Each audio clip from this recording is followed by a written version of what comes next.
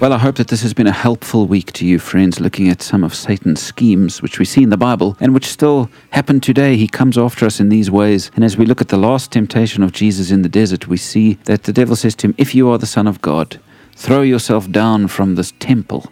And then Satan quotes scripture to him and says he will command his angels concerning you to guard you carefully. They will lift you up in your hands so that you will not strike your foot against a stone, quoting from Psalm 91. But Jesus answered, it is said, do not put the Lord your God to the test. Think about this, friends. Jesus later would speak about how we can ask him for anything and it will be done. And yet here, the devil says to him, well, ask God for anything. Ask him to protect you. That will give him glory, surely. And Jesus said, no, don't put God to the test. And I sometimes wonder if our prayers are putting God to the test, insisting that God do something in our lives that he has no interest in doing. Satan still tries to trip us up by making us demand of God and arrogantly insist that God does things our way. In fact, even the church can sometimes say this type of thing. They say, you have authority in Christ, and so demand from God what you want.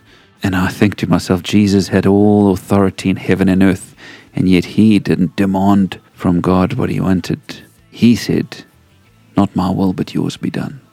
I pray that you will not listen to Satan's lies, insisting that God does things your way, instead of yielding to God in faith and letting him work out his purposes at his time.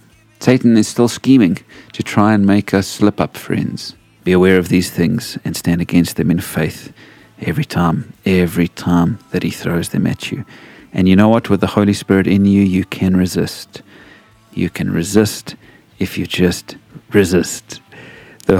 When you begin to resist, the devil's resolve falls away because the power of God is much greater than the power that he has. God bless you, my friends, as you resist the devil this weekend with the help of God. And can I say thank you to those who donate towards this online ministry. I appreciate you doing that. If you'd like to contribute, friends, just go to my website, lukepowell.co.za, to find out how. Thank you, my friends, and take care. God bless.